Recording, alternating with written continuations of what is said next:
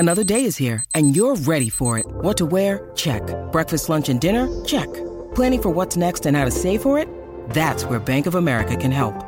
For your financial to-dos, Bank of America has experts ready to help get you closer to your goals. Get started at one of our local financial centers or 24/7 in our mobile banking app. Find a location near you at bankofamerica.com/talktous. What would you like the power to do?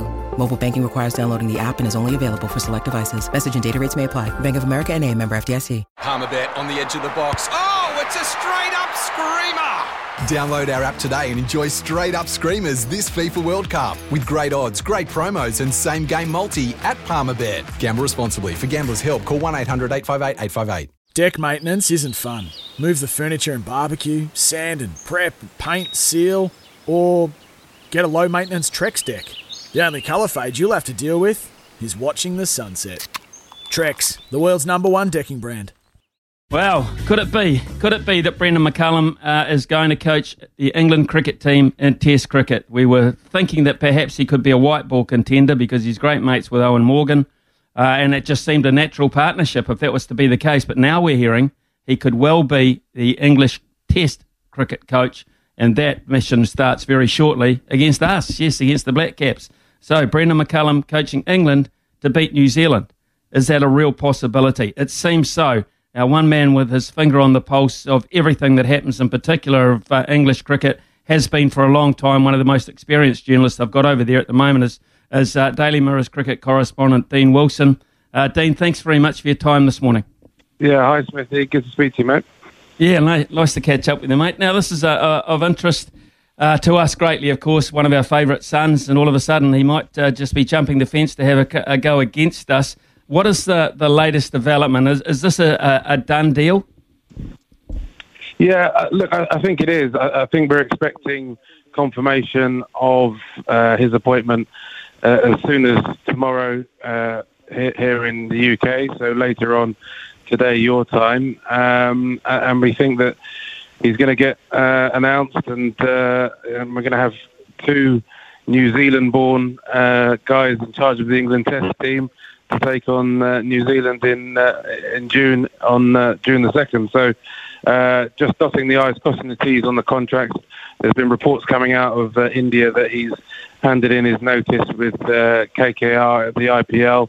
Rob Key, the managing director here, did suggest that the IPL wouldn't be a barrier to anyone coaching England, but it looks like Brendan's going to give himself a clear run during this job with England, and he's going to have a pretty big inbox to face. You know, England are not in the greatest of form in the Test team, and he's got a bit of a job to do. Okay, Dean, well, when did you first learn that he was a candidate? We heard rumours that he might be a white ball candidate. That was probably a week ago. But when did you first hear that he may well get the big job of being the Test coach? And were you surprised at that news? Well, yeah, as you say, he was a candidate for the white ball job. You know, a very obvious candidate. You know, tremendous pedigree in white ball cricket, in T20 cricket, and of course, leading the Black Caps to the final in 2015 of the 50-over competition. And very good friends with Owen Morgan. You know, on and off the field, they've worked together most recently at KKR. But have known each other a very long time, and it did seem like that was a natural fit. But actually, when you look at it and when you think about it, there was something that Rob Key said to us probably about 2 weeks ago now, where he said that he'd be taking advice from Owen Morgan, not just only on white ball cricket, which he's extremely experienced in, but also red ball cricket, because he's just got a terrific cricket brain, full stop. And so when you start thinking about it like that, Owen, you know, as I said, with his relationship with Brendan, would be able to give a real insight into his qualities, not only with white ball but red ball. And then when you look at what's happened to New Zealand cricket over the last kind of 6 years or so since Brendan retired, you know, he really did lay down the foundations for the success that New Zealand have gone on to have in Test cricket. And so it was only in the last few days that I got wind of a shift in direction. You know, they were having interviews they had to wait for everyone who wanted to apply. The deadline was on Friday, and then they were doing interviews over the last sort of three or so days, and that's where the switch kind of first came across my I suppose my nose, I guess, put it that way, and now it seems like it's been done. So these things move pretty quickly, but I think it's a terrific fit. It makes a lot of sense, and I think it's going to be an exciting time for English cricket. Okay, so Ben Stokes, we've seen a few comments over here. He's been instrumental in talking about, anyway, who he'd like to have around, the likes of Anderson and Broad, and where he'd like to see Joe Root bat. That's come as far as New Zealand, those thoughts. But what about his role in the selection of Brendon McCullum, or Baz, as we call him over here, Baz, as you'll call him over there, I would imagine. What about his role in picking Baz? And also, how do you think they'll work together? I mean, they're quite like forces, aren't they, in terms of the way they like to play the game? Yeah, look, I think it's very interesting, Ben's influence here, because I know for sure that Rob Key was not going to be foisting a coach on Ben that Ben wasn't comfortable with, whether it's in terms of outlook on the game, in terms of character perhaps, and personalities. The coach and the captain really do have to be the best relationship in that dressing room. They've got to work together, sort of cheek by jowl, to make sure that the team is moving, forward in harmony. And so Ben absolutely was consulted and asked about coaches that he'd be prepared to work with, and obviously he doesn't have a incredible relationship with everybody who's going to apply for a role, but I think in the case of Baz, absolutely he knows him. They obviously competed against each other several times, both internationally and then at the IPL as well. And so there has been, a relationship built up over time. They've got a reasonable idea of each other. As I said, as we talked about with Owen as well off the field, Ben and Owen get on, hugely well as well. So there is that connection. But it also, is about the cricket, really. That's the fundamental point here. It's not just about having a good time and being great mates. It's about trying to produce the best environment and produce the best players and the best tactics and the best strategy in order to build England up from where they are at the moment. And I think on that point of view, they'll be very much aligned, very positive in the way that their outlook on the game. But also, I think people will find that both Ben and Baz are probably not just what they seem on the outside, that there's a bit of depth to them, that I think they both really appreciate the kind of traditions and the difficulties, if you will, that come from playing Test cricket, how hard that game can be and the way to play Test cricket. And so I think they'll be very much together on that.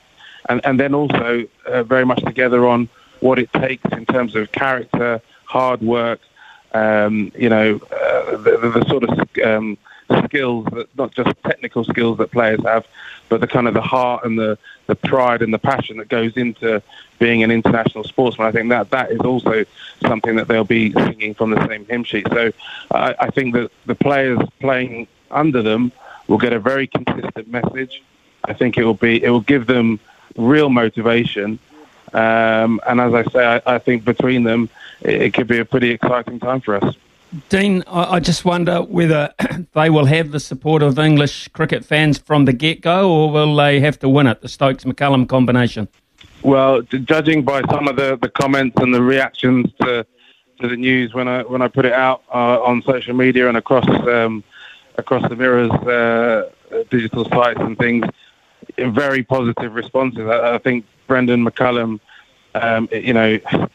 if you're going to have a second team, as we all do, there's a lot of respect and a lot of appreciation for New Zealand, and certainly for what Baz has done over the years.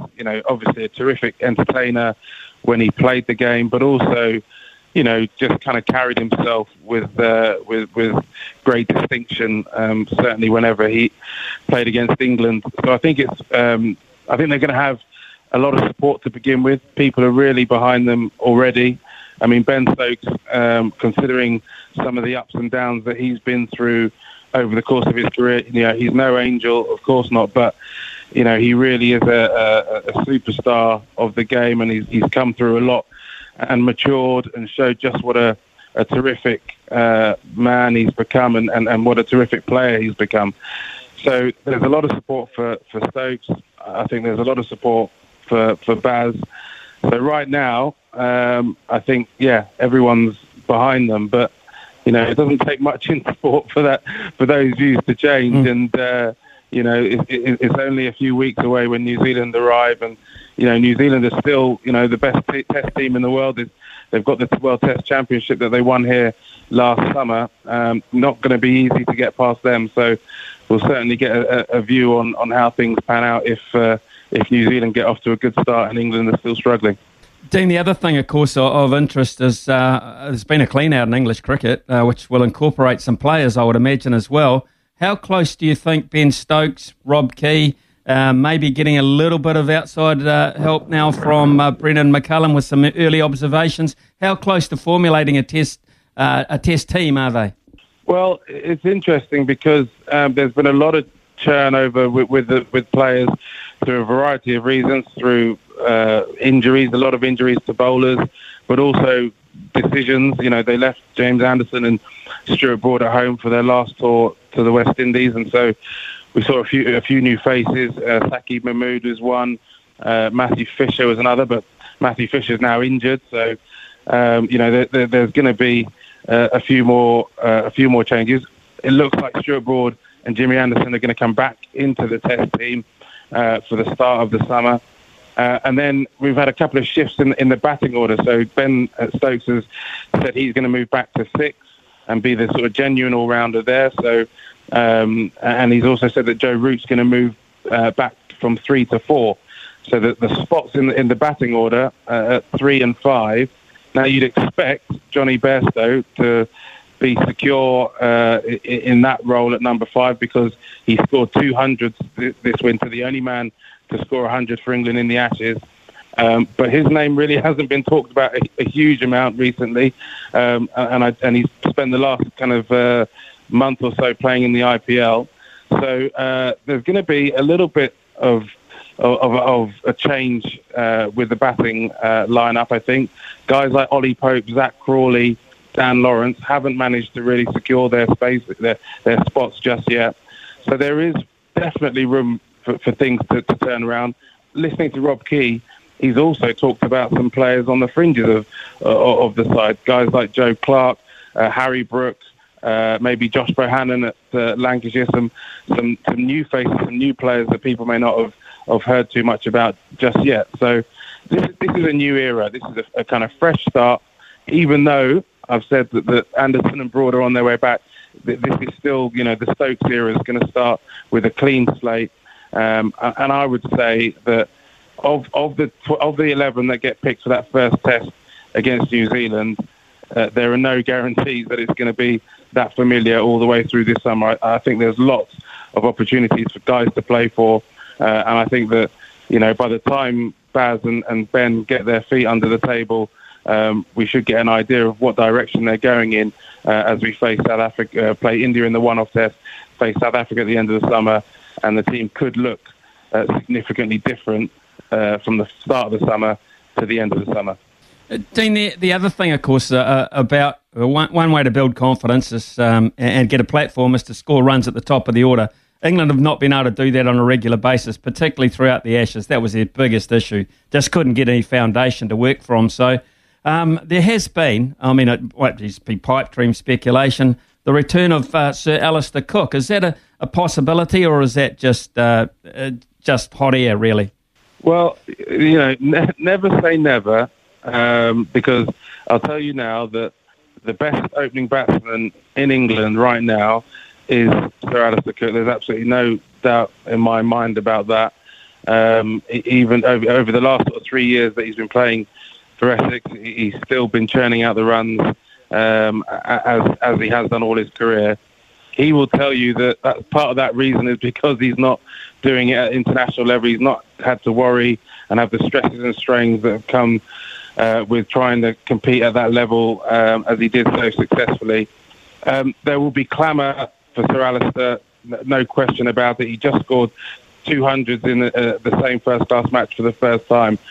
But I also know Cookie quite well, and he's got no intention of coming back. He's been doing some media work over the last couple of summers as well, and I have lunch with him and have the odd chat with him, and I keep, prodding him and kind of poking him and saying, come on, you could still do it. And he's absolutely adamant there is no chance whatsoever that he'll be back in an England shirt. So sorry to disappoint, but I don't see it happening, I'm afraid. Just on one completely different subject, you're also a rugby man as well. You love the 15-man game over there. This mooted new championship, North versus South, basically, in terms of the hemispheres. Is that a goer for you, Dean? Well, yeah, you're right, Smithy. I used to cover rugby quite a lot, and in fact, I remember being on the Lions tour down in New Zealand in 2005, which wasn't such a great tour for the Lions, but I had a great time anyway. Look, yeah, that tournament for me, it's all about money. I mean, that's the thing about sport at the moment, which kind of I'm finding it quite difficult to get to terms with. Yes, they're going to try and put this biennial tournament in, but part of the joy of sport, or part of what makes it so special, is kind of the rarity value, and if you're playing the same teams over and over and over and over again, it does kind of lose a little bit of its magic, a little bit of what makes it so special. And maybe I'm a bit of a stuck in the mud for that, and they'll tell me that I've got no kind of corporate sense, no commercial nous, and the demand is there, the fans want to see it, so give them what they want. But I don't know, sometimes I think fans don't necessarily know what they want. Just because it's there, just because you can do something, I'm not sure that you should.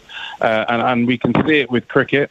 Cricket, there is so much cricket on at the moment, with the domestic franchise tournaments, as well as so much international cricket.